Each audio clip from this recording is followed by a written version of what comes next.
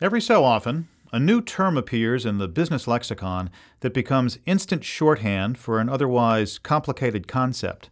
For example, disruptive innovation or jump to shark. And now we can add unicorn to that list. Most often relegated to the realm of myth and fantasy, the unicorn entered the business domain in a 2013 article in TechCrunch when Cowboy Ventures partner Aileen Lee used it to describe high-growth startups with valuations of $1 billion or more. Unicorns are rare, they're aspirational, and some would say they are even magical in their ability to defy the odds.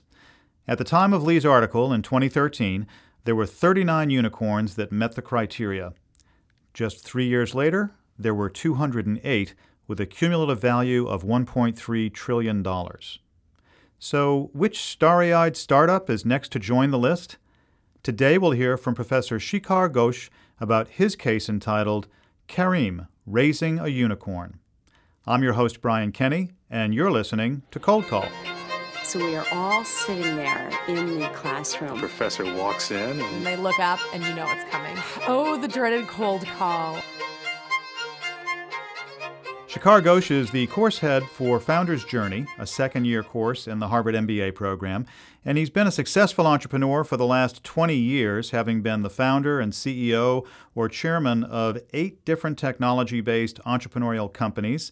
That's quite a track record, Shikhar. Thanks for joining us today. Thank you. So you clearly understand this case from the inside out. You've lived it yourself a little bit, right? I've lived it a little bit. Yeah.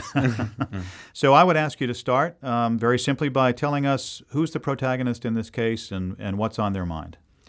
You know, what really got me interested in this case was that the protagonists were 2 consultants, and one of them had a problem. He had to have emergency brain surgery and almost didn't make it through. And when he had to be flown from Dubai to the Cleveland Clinic, it wasn't clear he was going to make it through. And when he did, he realized all of a sudden that he was one of the lucky ones. Not only had he made it through this, but he was in a position, he worked for McKinsey at that point, to do anything he wanted with his life. And so, he got to thinking about it in the hospital, and he decided that he was going to change the world for the better. And he was going to do that by building something, not just by advising people or thinking through issues. And then at the same time, the second protagonist, Mudashir Shekhar, was at McKinsey, also leaving, but for different reasons. But it started with both of them, leaving a very secure career to do something meaningful. Careem actually means generous. And when they started the company, they wanted to do something that would change the lives of people around them. Yeah. And I suppose that a life-changing event like that in both of their situations is probably not an uncommon way for entrepreneurs to kind of, get whatever inspiration they need to venture out and try something new. How did you hear about Careem? I actually heard about it because our office in Dubai, the HBS Research Center there, told me this is a company you really should pay some attention to for your course over here on Founders Journeys, because here's a company. First of all, there aren't that many successful entrepreneurial ventures in the whole Middle East that we know about, not counting Israel. And they said, here's this really exciting company that's looking at the world a different way than the way traditional businesses in that region have. And then as I read up a little bit and got to talk to the founders, I found that they faced many of the same problems that we face here and many very different problems than what we did here, but they were just a fascinating group of people in the way they were approaching things. So for our listeners who don't know, what business is Careem in? What do they do? So think about Careem as the Uber of the Middle East. Okay. So they started off as sort of almost a black car service, mostly to professionals like consultants. And then from that, they've morphed into something that's pretty close to, from a consumer's perspective, indistinguishable from an Uber. And, now they've tailored it to the Middle East. The issues about women driving, about safety of women, cultural norms, the labor pool being mostly immigrant. There's a whole range of issues that are unique to that area. Yeah. And so they've tailored the whole thing to that. But fundamentally, the basic service they offer is a ride-hailing service. Okay. And did the founders know each other before? They both worked at McKinsey. Did they know each other when they were there? Is that how they met? Or They knew each other, but not that well. So they got to know each other really well through the process of trying to create something. And in that process, one of the first questions they had to ask was, I think Mudassir Sheikh was from Pakistan. This was his idea. And Magnus Olsson, who's from Sweden, decided that this wasn't an idea that excited him. And mostly because he said a car sharing service, that has no real purpose. It has nothing that's going to change. I want to do something that's really meaningful. And then they went out and they saw the way that drivers in the Middle East have to live. These people are not respected. They often live 4 or 5 to a room. They have to share beds. And, they spend their entire period over there working 7 days a week and sending all the money back home. yeah. And it was a chance for them to take this class of people and give them respectability, give them professionalism, give them money, all of that, to completely change their lives. And sort of when they reframed it that way, Yeah. it completely sort of changed the way they thought about the business. And I found that really interesting because most people who are starting an organization to try and have an impact in the world are thinking about the end user, so to speak, sort of the customer in the equation.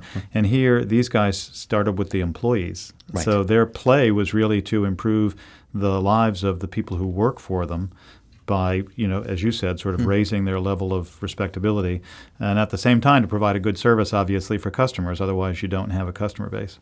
Yeah, and I think that now, I just spoke to them a couple of months ago, and they're looking at employing, these people are not directly employees, but giving employment to in the order of 1 million people in the region. Wow. And so it's pretty remarkable. And they've been going into country after country where they're doing the same thing.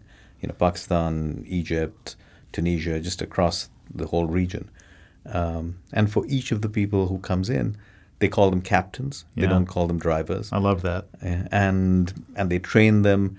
They don't just train them on how to drive a car, read a map, do those things. They train them on how to be professionals. And they insist that their service is a professional service, and these are professionals providing that service. Therefore, you deal with them a particular way. They train them how to be on time. They train them how to be polite. They train them how to respect, process and procedures. All things that these people, nobody has taken the time to make them professionals. Yeah, yeah. And it's really, really important to them. The heart of the case really looks at, how they scaled this operation. So can you talk about some of the challenges they face? Because the case starts very early on, like in the very beginnings of the company. Yeah, so, this is the first and the only company I know that measures its growth rate in 15-minute increment. So they literally, all their beepers go off if they haven't hit their target in 15-minute increments. They have... That's a little pressure-packed day right there. right. Oops, I'm out. Right. You got to fix it before the next 15-minute increment comes in. As they took off, it wasn't just that they had more customers. It is that they had more cities, more countries, more cultures, more kinds of services. And, I'd originally got intrigued by the company because of the growth. The number of customers they had went from 4,000 to 4 million. The number of cities went from 4 to 40. Everything was a factor of either 10 or 1,000. And we're talking over a period of months here? No, so this was, the first year was sort of slow growth. Yeah. And then the next 2 years is when they completely, the hockey stick hit. And when that happens to a company, you go from, a set of people who can share a pizza to people who can be in a room to people who now have to communicate in all sorts of indirect ways. Mm-hmm. And you as a founder have to deal with the issue that you can no longer control everything you do. Every decision is made by somebody else who's 2 levels removed from you. And so you have to do it by specifying your values, by setting up processes, all kinds of things that are very indirect. Yeah. And that's a fundamentally different skill than starting up. In most companies, it takes much longer to get to scale, and therefore people have time to learn. In this case, when you're growing, they were growing at 30% a month. So every 2.5 months, you're doubling. And that means that every 6 months, there are more new people in the company than people who've been there before. Yeah. And these people are coming from all kinds of other companies and other cultures, and holding together the culture, holding together even the operation becomes a huge, monumental challenge. Yeah, and they started, they obviously almost like a mission-driven organization in the way that they started. Their values are critically important. How do you possibly inculcate those values when you're growing at that rate? You can print them up, you can hand them out to people when they get hired, but was there anything that they tried to do as a way to really help people, new employees, understand the values of the organization? I think that in many ways they would say that the reason they've been able to grow that fast is because of the values. That if you don't have some common platform that everybody comes into and something that keeps getting reinforced, then people will disperse in 100 different directions. And so just as a quick example, one of the things they did very early on was most companies like them start by establishing customer service for their customers, for the end users. They had two sets of customer service people. One was for their users and the other one was for their drivers. And so the captains, as they call them, would have a dedicated place to call if they had a problem of any kind. This notion of saying if we have enough well-trained professional captains who are respected and respect themselves, then there's no limit to how far we can grow. Yeah. I think in their last year was when they achieved unicorn status. So they raised around over $1 billion That's in remarkable. valuation. And I believe it's the first unicorn in the Middle East. Yeah. And they encountered some other issues that like Uber hasn't necessarily faced in the markets where they started. You talk about some of the innovations they did, having to create their own version of Google Maps, for instance. Right.